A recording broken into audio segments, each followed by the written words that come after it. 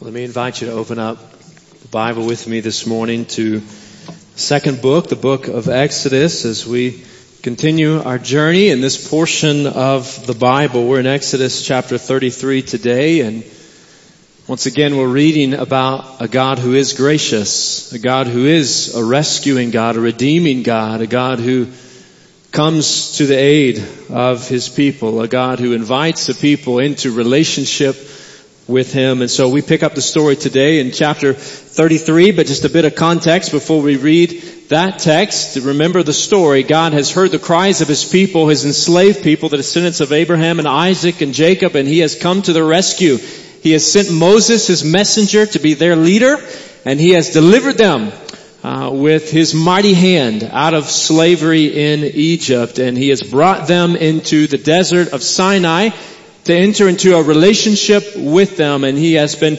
giving the terms of that relationship. He's given them the 10 Commandments and a number of instructions, commandments that follow those, and He has given them instructions for what it's going to look like for Him to dwell among them in the tabernacle, what that relationship is going to look like and can look like. And as He is giving those instructions specifically to Moses to give to the people down below the mountain forget about God and Moses, wondering what's taking them so long, and they fashion an idol and begin to worship that golden calf. And so God has said to Moses, I'm not going to be going with you to the promised land after all. And so Moses is now interceding on behalf of the people. And as we saw last week, God invites His people to be in relationship with Him.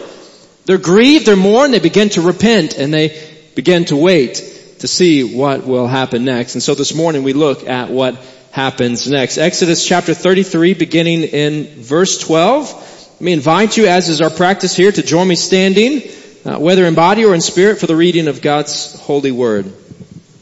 Let's hear the word of the Lord.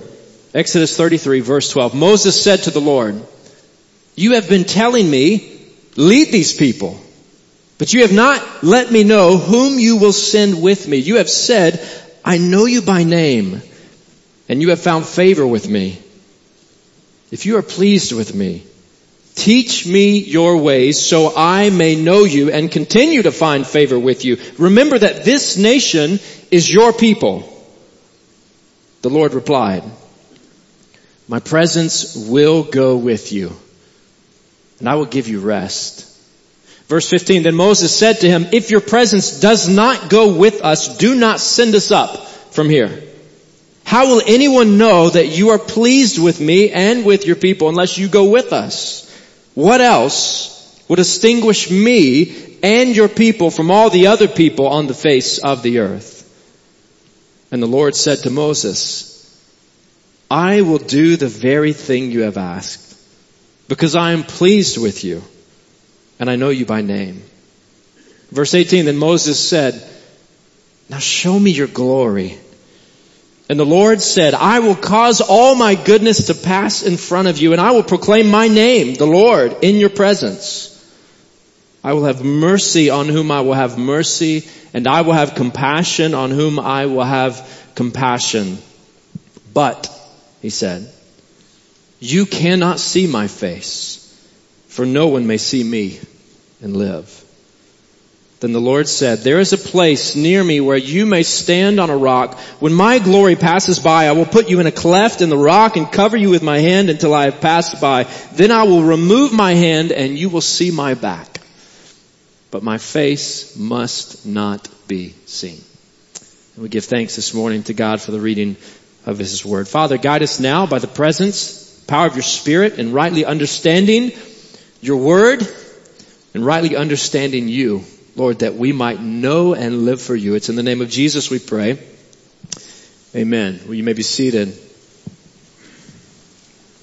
Well, this past Tuesday evening, I remember putting my phone and my wallet next to the bed and wondering to myself, where are my keys?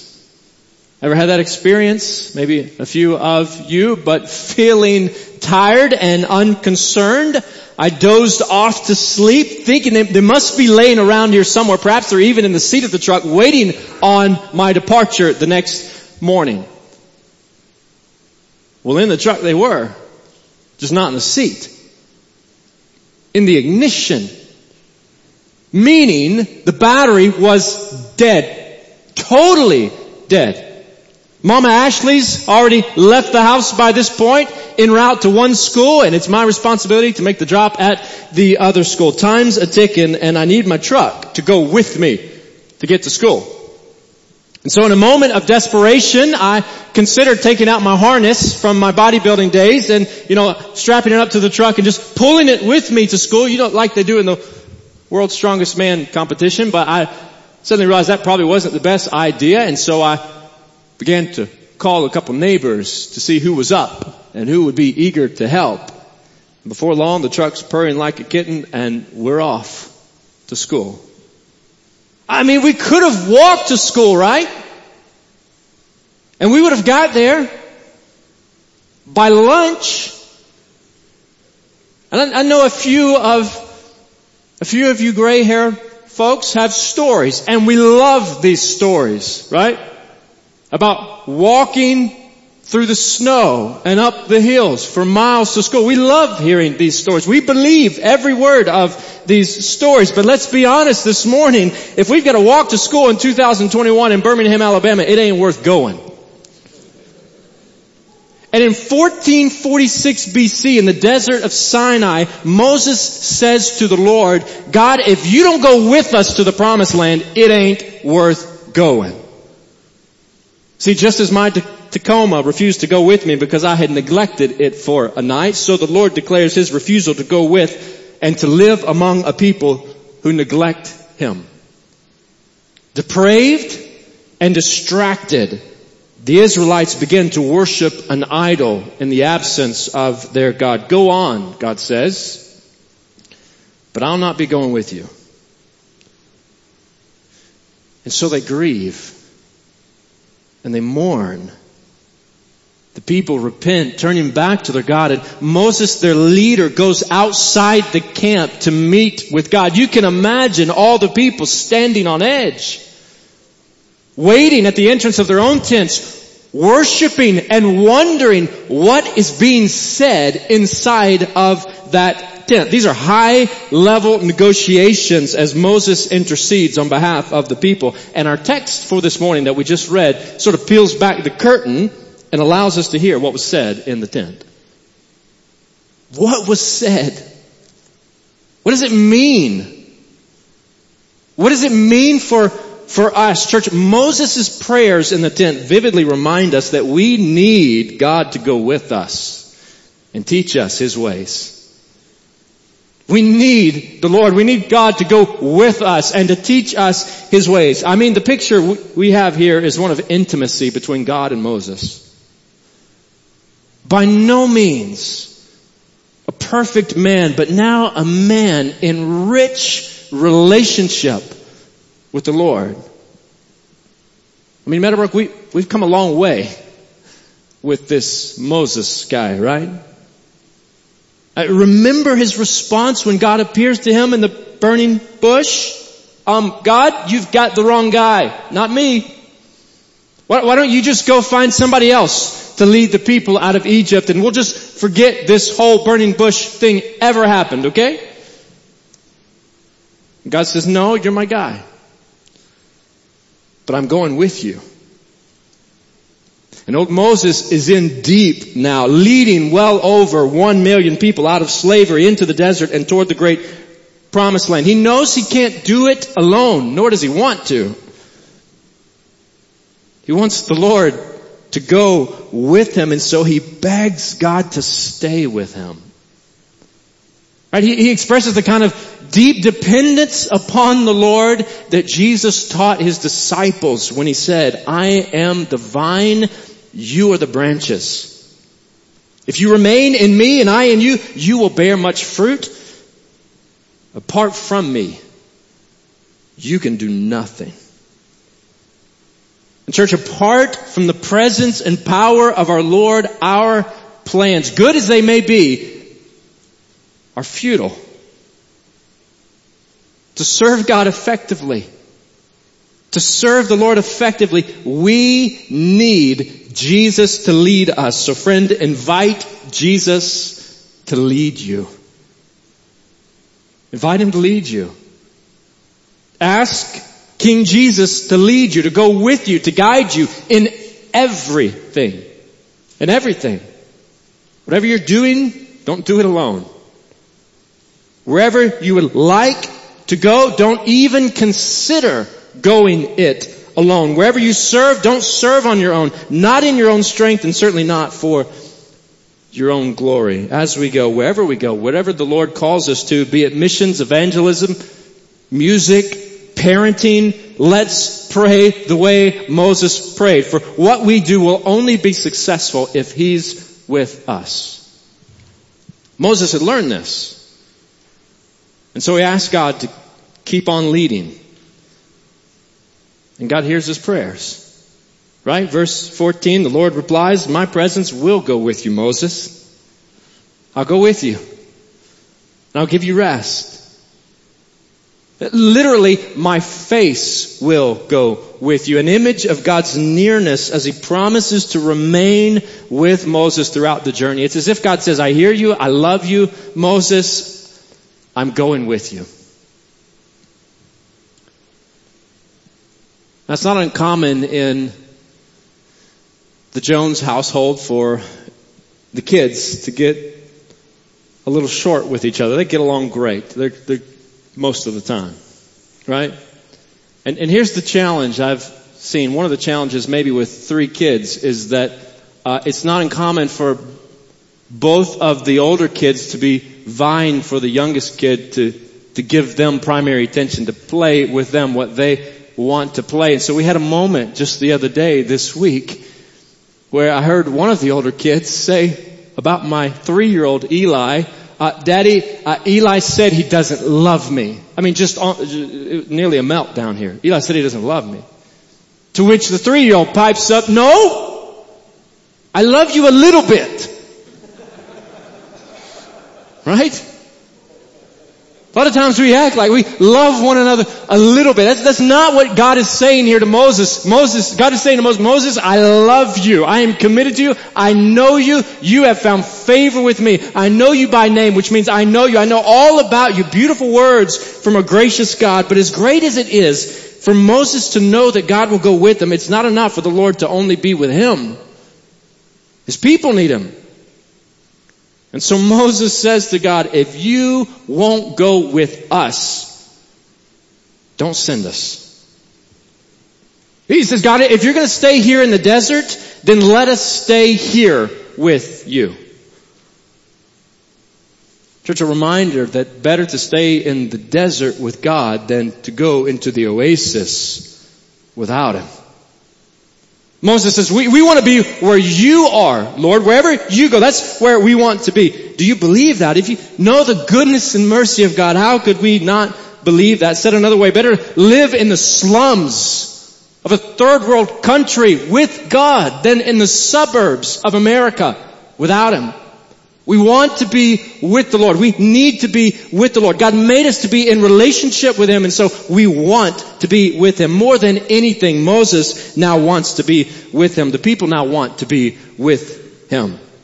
You see, those who have tasted God's goodness and grace want to be with Him. Yes, for their own good, but even more so for God's glory. And Moses, the leader of the Israelites, has begun to understand this. He's begun to realize this, that God's purpose in the Exodus was to set apart a people, to make a people to be distinct from all the other nations around them who would be His people, through whom all other peoples might come to know Him. And Moses rightly asks, he says, God, how is this going to happen if you're not with us? What's going to set us apart?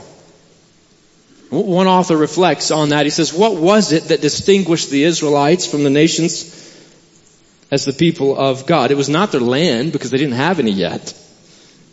It wasn't their wealth, because the surrounding peoples had far more treasure. It was not their culture, because they'd been living in slavery. It was not their righteousness, because they could not keep the most basic commandments. The only thing the Israelites had going for them was their relationship with God. "Oh God, go with us," Moses prayed. In verse 17, the Lord said, "I'll do it. Moses, I'll do the very thing you have asked because I am pleased with you and I know you by name." God says, "I am pleased with you and I know you, Moses." Singular. I'll be honest this morning, there's some mystery here that I don't fully understand because God has made promises and His people have repented. Both factors contributing to God's decision to go with the Israelites. But here we're told that God will go with them because He's pleased with their mediator.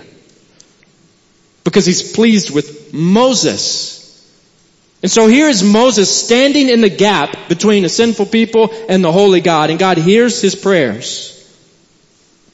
In the moment, Moses is the mediator with whom God is pleased. And fellow sinners, did you know that Israel's need for a mediator foreshadows our need for a mediator? We too need a mediator with whom God will be pleased. Every one of us. We need a mediator with whom God will be pleased. What God said here is meant to teach us now that God saves sinners on the merits of their mediator. In other words, salvation, meaning being in right relationship with God, being reconciled to God, being forgiven of our sins, does not happen based upon any works of our own doing, any merit of our own accord, but upon the position of another who stands in our place. You see, like the idolatrous Israelites, we too are sinners. We need someone to stand in the gap for us. We need someone who will plead our case before the Almighty, someone whom God will most definitely hear and on whom He will show favor. We need a mediator who will intercede for us, one with whom God Almighty will be pleased. Church, where can we find such a mediator? Where can we find one who is like Moses, but even greater than Moses, one with whom God will be pleased? Friends, let's look no further than the one in whose name we gather today. The one about whom the Father said, "This is my Son, whom I love. With Him I am well pleased." And you might say, well, yeah, of course. That's Jesus. But not me. How could God ever be pleased with someone like me? I'm too far gone. I've done too much. I've not done enough. Friend, the answer is that God is pleased with Jesus, and as a result, He's pleased with all who put their trust in this Jesus. This is good news. You see, the pleasure that God takes in us isn't based on our merits. It's not based on our good works or our prayers or our religious efforts or practices, but squarely upon Christ's merits. Therefore, if you want God to be pleased with you, then put your trust in the one with whom God is pleased. Look to Jesus to mediate for you. And you can look to Jesus, perfect mediator, to mediate for you. Jesus is the mediator, the one who, like Moses, says to the Father, "If you're pleased with me, then save my people. Father, if you're pleased with me, save these people. For there's one God and one mediator between God and mankind, the man, Christ Jesus." Do you know the mediator with whom God is pleased? Church, He's God's gift. It's God's gift to you and to me. He is the righteous one. He's the one who has been sent to save us. For God wants us, like Moses, to find joy and delight and satisfaction in knowing Him. Brothers and sisters, we get a glorious God who satisfies our desires for Him. A God who satisfies our desires to know Him, to be in relationship with Him, to walk according to His will and His ways. The Lord hears Moses' prayers and looks on him with favor. God's going to stay with them, and He's going to go with His people. What more could Moses want? What more could he ask for? What more could we ask for? Well, Moses tells us what he wants. He wants God. Do you want God? He wants God. He wants more of God. Okay, God, this is good. Thank you. Now show me your glory. I want to see you, Lord. I want to see you as you are. God, give me more of you. That's what Moses is saying here. And God responds by declaring he will satisfy this desire. He's going to satisfy Moses' desire for more of him. But he says to Moses, you can't see me. For no one can see me because you can't handle all of me. Not right now. You see, he's too glorious. He's too holy. He's too splendid. He's too absolute in his perfection for any finite fallen creature. He's an all-consuming fire, too much for Moses or any other here on earth to bear. But even so, he satisfies the desires of those who long for him. And so he says to Moses, he says, I'll give you a taste. I'll show you my goodness, my mercy, my compassion, protecting you from me, yet showing you the after effects of me. In other words, God says, Moses, you want to know me, and I want you to know me, so I'm going to give you as much of me as you can handle. Reminds me a little bit of the sun. Right, that superstar that's some 93 million miles from Earth. 99,939 degrees Fahrenheit at its surface. That feels so good to the skin on a cool day from afar. That provides warmth and light and beauty, something absolutely necessary for our survival, and yet is far too bright for us to gaze upon or to venture near. And yet, the sun, S-O-N, of God Almighty has come near.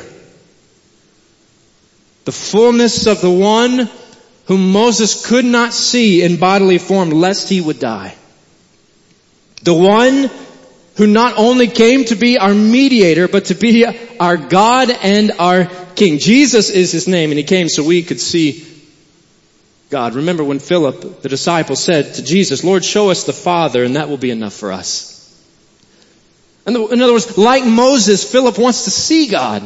He's tasted the goodness of the Lord, and he wants more. Jesus responds to him. Jesus answers in John 14, don't you know me, Philip, even after I've been among you such a long time? Anyone who's seen me has seen the Father. How can you say, show us the Father? And so Jesus says, to know me is to know God. He's the Word made flesh, and the radiance of God's glory, the one through whom God satisfies our desires for him. So let's look to Jesus and see the heart of God. Friend, look to Jesus. To the life, the person, the ministry, the death, resurrection, the ascension, the reigning of Jesus. Look to Jesus and see the very heart of God. For in Jesus we see the very character of God. His compassion, His mercy, His righteousness, His justice. To know Jesus is to know God. To love Jesus is to love God. No one has ever seen God, but the one and only Son who is Himself God and is in closest relationship with the Father has made Him known. Church, He came. Jesus came so we might know God. Paul says it this way, for God made His light shine in our hearts to give us the light of the knowledge of His glory. In other words, He shone His light so that we might see and know the truth displayed in the face of Christ. God's glory made known in the face of Christ. Friend, the place to see God's glory is in the face, meaning the person of Jesus Christ. Do you know Christ? God has made Himself known in Christ. And He wants to satisfy our deepest desires to know Him. So what does this mean for us? What does it mean for us? I think in part it means this. If you want to be satisfied, here. Meaning not necessarily without suffering, not without hardship, not without sin, not without grief. If you want to be satisfied, get to know Jesus. Walk with Jesus and invite Jesus to walk with you. For in Jesus, we get to know God. Would you bow with me? And Lord, we want to know you. And Father, we thank you for making yourself known through your Son. Lord, through the Word made flesh, the fullness of God in human flesh, the radiance of your glory, the exact representation of your being. Father, this is mysterious to us, fully God and fully man. Father, we also know and believe that according to your Word, that one day we will see you. We will see you face to face, Lord, that we will understand you, Lord, that we'll see you in a way that we only see you in part now. And Father, help us long for the day. Help us want that day. Give us a hunger and a thirst, a desire to know you more. Father, to walk with you. And so, Lord, even now we invite you to lead us. Father, we invite Jesus to lead us personally, individually, collectively, as a local fellowship of believers. Lord, we don't want to be anywhere without you. Father, we don't want to attempt anything without you. Father, we don't want to run ahead of you. We want to follow after you. So Lord, lead us in all things. And Lord, lead us even now to know what it means for each of us to respond to you. Lord, captivate us, capture us, lead us, be glorified in us. It's in the name of Christ we pray. Amen.